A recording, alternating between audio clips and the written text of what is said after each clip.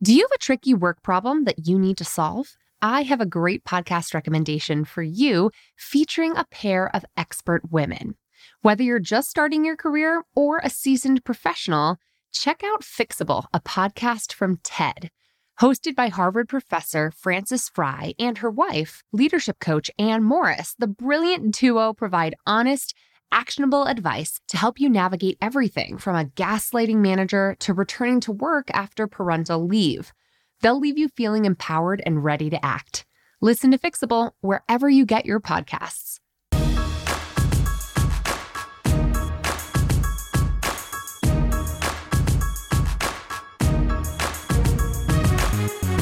Hey, and welcome to the Bossed Up Podcast, episode 334.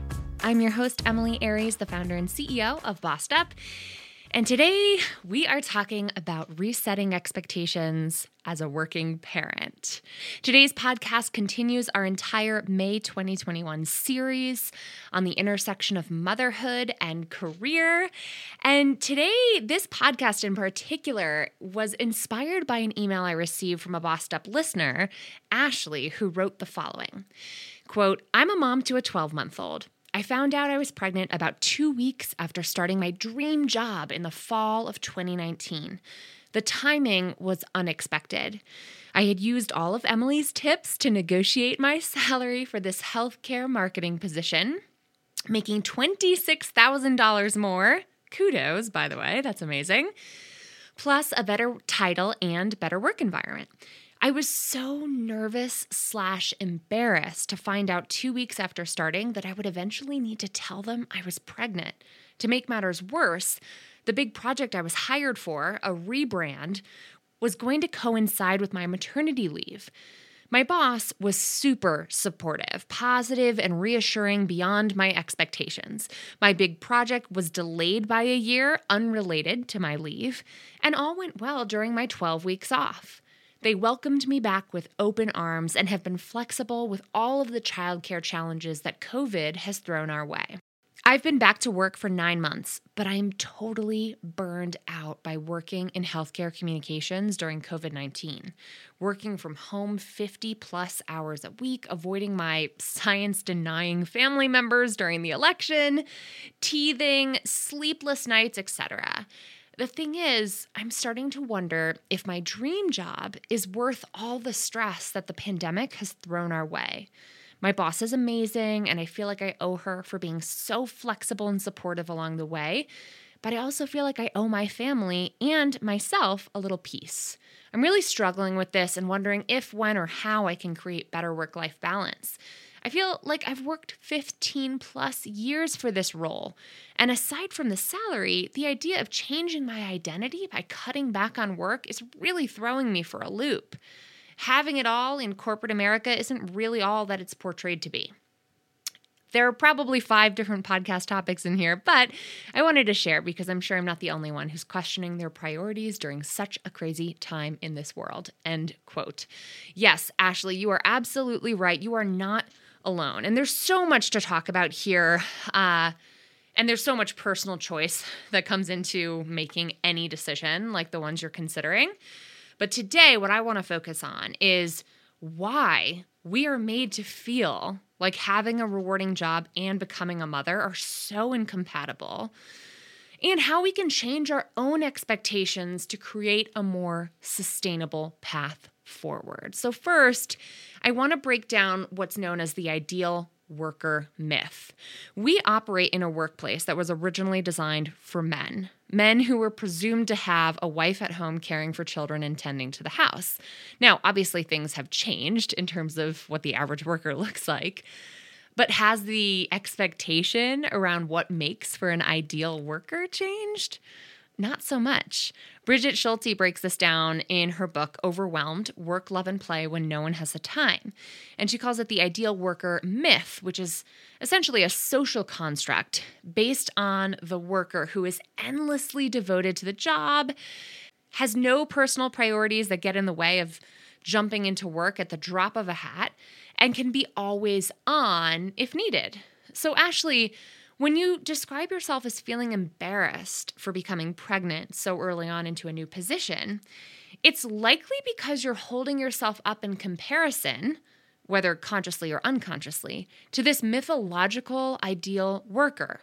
A pregnant woman is by default a deviation from that norm. Now, if you'll indulge me for just a moment here, imagine for a moment that we lived and worked in a world that wasn't designed around men with wives at home to handle all things personal. Let's pretend we lived in a world that valued women's work, all of women's work, both which has been historically paid for, and all the important caretaking work that's traditionally fallen on women's shoulders, and it's always created an invisible, unpaid care economy that the whole world relies on to go around. In this imaginary place, the creation of new life would be deemed important labor, would it not? How would you feel about becoming pregnant 2 weeks into your new job then? Sadly, we don't live in that world. Instead, internalized patriarchy echoes in our own self-talk in 3 main forms. First, guilt. Oh no, what selfish and embarrassing timing. Righteous fear. How will my boss or team react? And of course, apology. I am so sorry for the inconvenience of me, continuing the human race. But here's the good news, okay? With conscious effort, we get to decide how we talk to ourselves about this kind of thing. We can reset our own inner expectations for ourselves, both personally and professionally. And then from a place of compassion and courage, reset outer expectations by asking for what we need from the world around us. The alternative, which I talk about in my book, Bossed Up, as the martyrdom mindset, involves sacrificing your well-being and personal life endlessly to try to please those around you. And as much as it seems like that might be the most frictionless path forward at first, it's not sustainable. Accepting that suffering is necessary for success wears you down over time, leading to burnout. So, Ashley, you don't owe your boss anything because she treated you with compassion. And you also don't need to pull back necessarily on work simply because you can't keep up with your prior pace. But you do owe it to yourself to ask for the conditions you need to be successful now in your new normal. It's time to reset expectations first for yourself, both at work and at home, and then start resetting others' expectations for you too. Here are 4 ways to start doing that right now. First, give yourself permission to get a B. Have you ever heard the phrase, C's get degrees? My perfectionistic personality never quite embraced that, but there's some truth to it, right? To make it a little more palatable, let's remind ourselves that B's get degrees too. Bottom line is, we do not need to be bringing our A game to work every single day. In fact, as an employer myself, I think of hiring and employing people like a long-term investment. You're not going to get the same exact level of productivity out of folks every day or in every season of their lives. What you're hopefully paying for is the long-term investment that they're making in your organization. The institutional knowledge, experience, and dedication that they bring with them. All of that stuff is absolutely priceless. Now, when workers do eventually leave, hiring a replacement takes a whole bunch of time, effort, and frankly, risk. You're not sure if that new hire is going to work out. And even if they do work out, you're essentially starting from scratch. Turnover is expensive for employers. That's why retaining talent is such a key strategic priority. It's something we help our clients with on the corporate level all the time, especially as it relates to retaining and developing women talent. So keep in mind, Ashley, if you're not as productive as you were before becoming a parent, or as a child-free replacement might be, are there other ways that you bring added value to work? Don't discount your experience, wisdom, familiarity, commitment. All of those things matter just as much, if not more than, the number of hours you're putting in. I always counsel my job search clients who are trying to devote more time to the search but find themselves completely bogged down at their day job to experiment with giving 85% at work as opposed to their usual 100 or 110%. And more often than not, no one even notices. Tip number 2 here is to undercommit. We all know what it feels like to overcommit and underdeliver, right? In my book, I have an entire chapter devoted to strategically pursuing long-term goals. And in it, I share my own biggest bad habit that I call aspirational planning. I stumble into this trap when I chronically underestimate how long tasks will take me, when I overbook my calendar as a result, and realize only retroactively that I've committed to taking on 80 hours of work in a 40-hour work week. Oops. And while I used to think of this as like a sign of my devotion to the organization, I've come to recognize it as the reckless, poor estimating and poor planning that it is. When you constantly overcommit, you're creating an organization-wide liability. It's like if you don't pull off some kind of time-traveling magic trick, balls are going to start to drop, deadlines will be missed, and a culture of underdelivering can permeate your entire department, team, or workplace. So now is the time to try something different, which will require bossing up in a big way.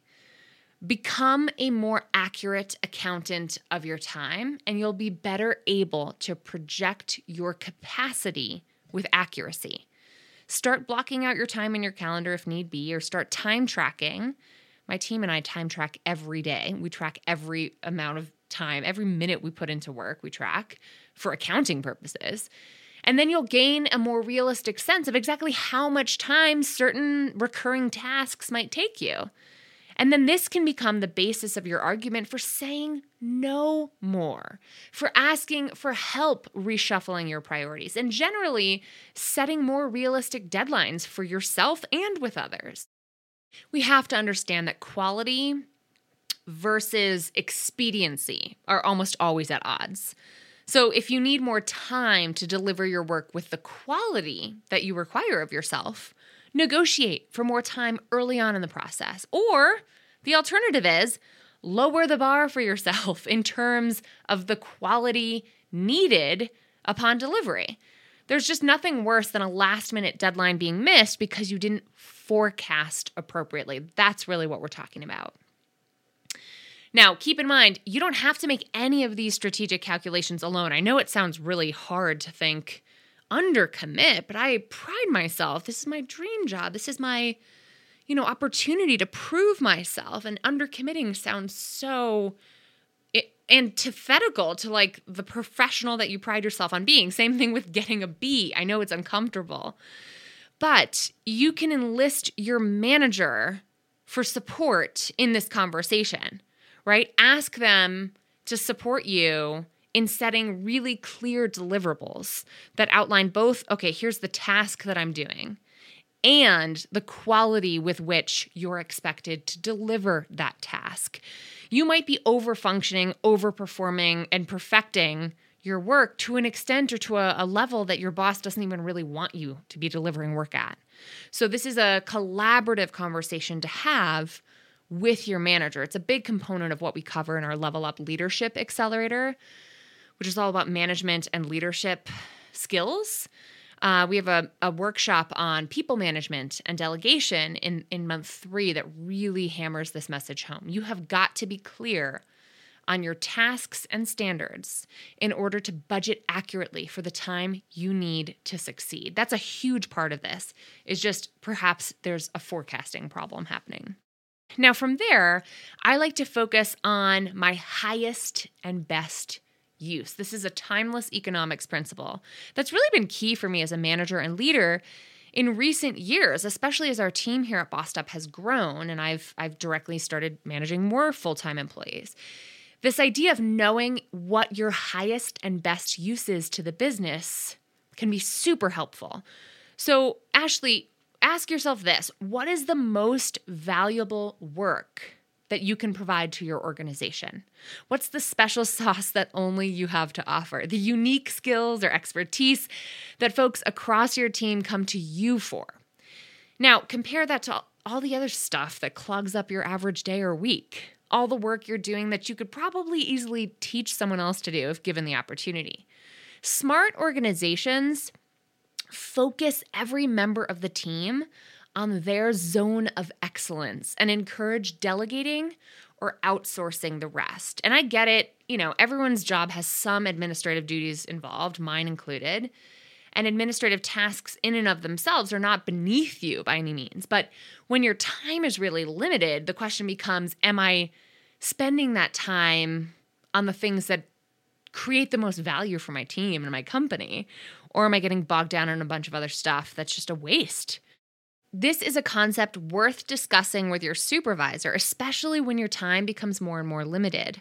Where are you best put to work on behalf of the organization? And where is your time perhaps being squandered? This is not a selfish conversation to have. It's a strategic one. Every minute you spend doing work on behalf of your company is also a company dollar being allocated towards a certain goal. So it's prudent of you to make sure that your time and the organization's money isn't being wasted.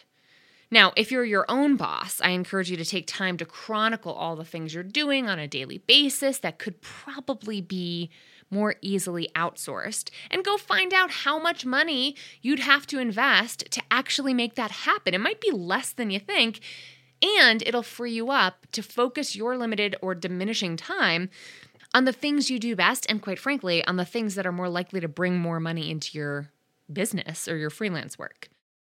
And finally, the same thing goes for labor around the home. I know money is not a resource that many of us have a surplus of, but when your time becomes even more limited than your cash, it might be well worth the investment to bring in paid labor to help out around the house too. And that brings me to the final way that I personally have been resetting my own expectations for myself as a mom-to-be, asking for the help that we all need. This one has been tough for me, I'm not gonna lie. I am so used to being self-reliant, independent, and really doing things my own way. But let me tell you, pregnancy is a humbling precursor to parenthood. I think it's almost designed that way, right? To make us have to learn how to ask for help before baby arrives to get in the habit of doing so.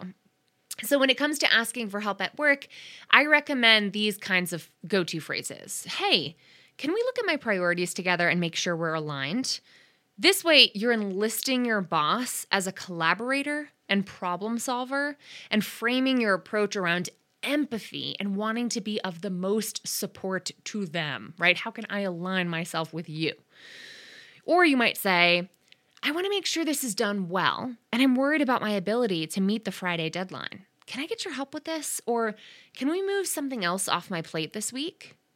This kind of approach leads with your intent, getting the job done well and with quality, before asking for help. It helps explain the why before the what that you're asking for, and it's way more likely to yield a positive response because you're adding context, adding meaningful context to give them an understanding of your intent there.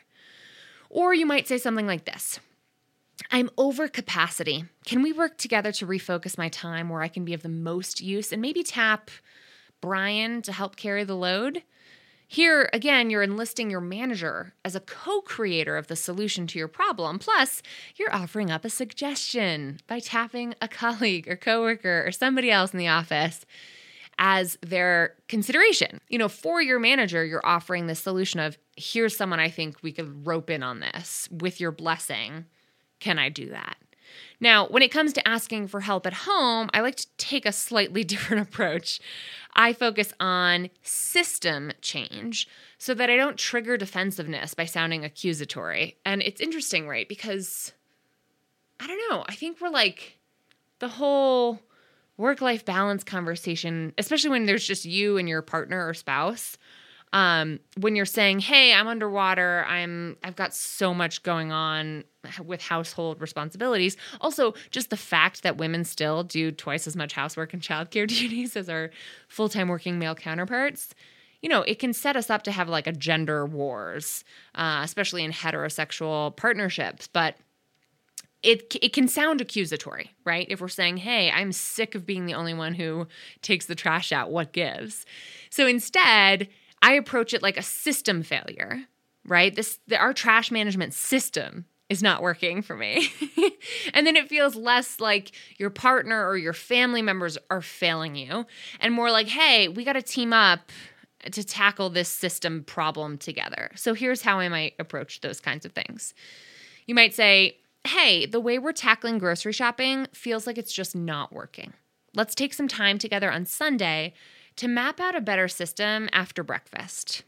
This happened to me recently in the last couple months, and I find it really helpful to bring up the challenge before suggesting any solutions well in advance, to give them a heads up.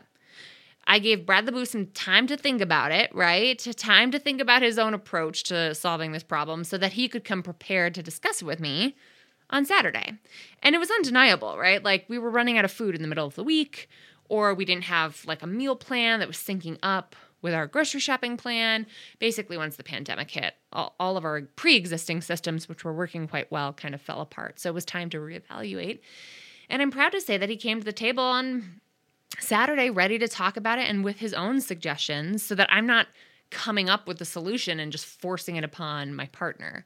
It was a real co-creation collaboration. You might say something like this as well. I know keeping a tidy home makes us feel so much more relaxed and peaceful, but I am exhausted from the amount of time I spend cleaning this house every single weekend. I think it's time we talk about investing in some paid help or finding another way to maintain our standard of cleanliness together. Again, here we're leading with that intent, our desire to keep a tidy, peaceful home, before diving into our ask and offering up some alternatives. And here's one final example. To make sure our schedules are aligned for the week and that we've got pickup and drop-off time covered, let's sync up on Sunday to look ahead and plan out our commutes together. Once again, here we're leading with intent before getting to our ask, and we're offering up a proposed solution to a recurring challenge. I found it especially important to not automatically assume responsibility for solving these kinds of problems on our own, whether it's at work or at home. Because these are challenges that impact more people than just you, right? They impact your work colleagues, your boss, your partner, and your broader family members. So working moms don't need to be the only problem solvers. And frankly, if we start down that road of just assuming responsibility, it becomes a really slippery slope to just being the default person who's carrying the mental load for the entire office or household. And that's not fair to anyone, least of all us. Now, it might take a little bit longer to do it this way, right? There might be a little more diplomacy required. But I strongly encourage all of us to do the work of raising the challenge, the problem, and then enlisting others in developing solutions together.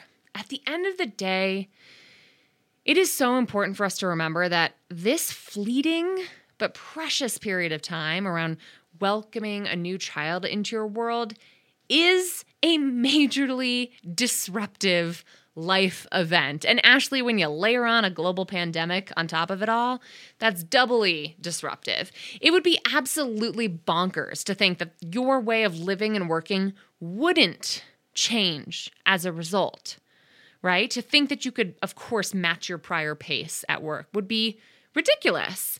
So we've got to be kind and compassionate towards ourselves as we reset our own expectations and then unapologetically reset others' expectations of us as well. Last week when I shared podcast episode number 331, which is my interview with author Daisy Dowling, all about how to find sustainable success as a working parent, my comment section blew up with words of wisdom from all kinds of parents who echoed all of the sentiments that I shared today too. I asked in my post, how exactly do working parents make it work? And I thought I would end today's podcast with a few words of wisdom from what some of my friends and our fellow Bossed Up community members had to say. A friend, Haley, said, "A supportive partner, lower expectations, and help," in all caps. We are a year into this and we're finding a balance. I'm learning what matters to me. Rebecca came into the conversation to just chime in there and said, Haley, I came here to say this too. Shifting expectations is major. My friend Michelle said, my advice is to be completely matter of fact about what's on your plate and what you're reasonably able to do. I find the more confidence I exude about my capacity and expectations that others can hold me to, the more I'm respected for what I'm able to contribute. It's when I start apologizing and doubting myself or portraying that I feel like I'm not pulling my weight or doing enough that I feel that same doubt reflected back at me from others. Like many, I hold myself to high expectations and want to over-deliver and impress, but I need to keep those goals in check because let's be real, there are only so many hours in the day and it's gotta be family first. It goes by way too quickly. And finally, my friend Jeremy chimed in with this. It took me a while to realize and accept, but you can't be 100% at everything all the time. Thankfully, I realized that the family part is way more important to prioritize, and work will always be there when you come back. So Ashley, first of all, thank you for writing in with your extremely compelling and super relatable question. Know that you are not alone, that this time will not last forever. And I might have to play this podcast back to myself in about 5 months here when I really need to hear this message, right?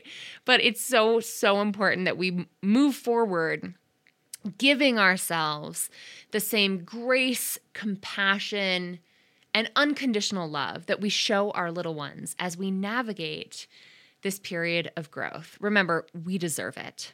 Bosses, that's all I got for you today. I'd love to hear what you thought about today's boss tip. What would you add to these recommendations? What would you share in terms of your words of wisdom for a mom to be like me, or a mom who's almost a year in and trying to navigate it all, thinking about pulling back on work, thinking about giving up on her dream job, her self-proclaimed dream job because of the intensity of doing all of this with a newborn and with COVID and just all the stress that comes our way? I'd love to hear from you. You can get today's detailed post, the blog post that corresponds with today's episode and has tons of hyperlinks linking to other related resources at bossedup.org/episode 334. And if you found today's episode helpful, make sure to take a moment now to share it with the women in your world or the men in your world who you know could use it. Until next time, let's keep bossin' in pursuit of our purpose, and together, let's lift as we climb.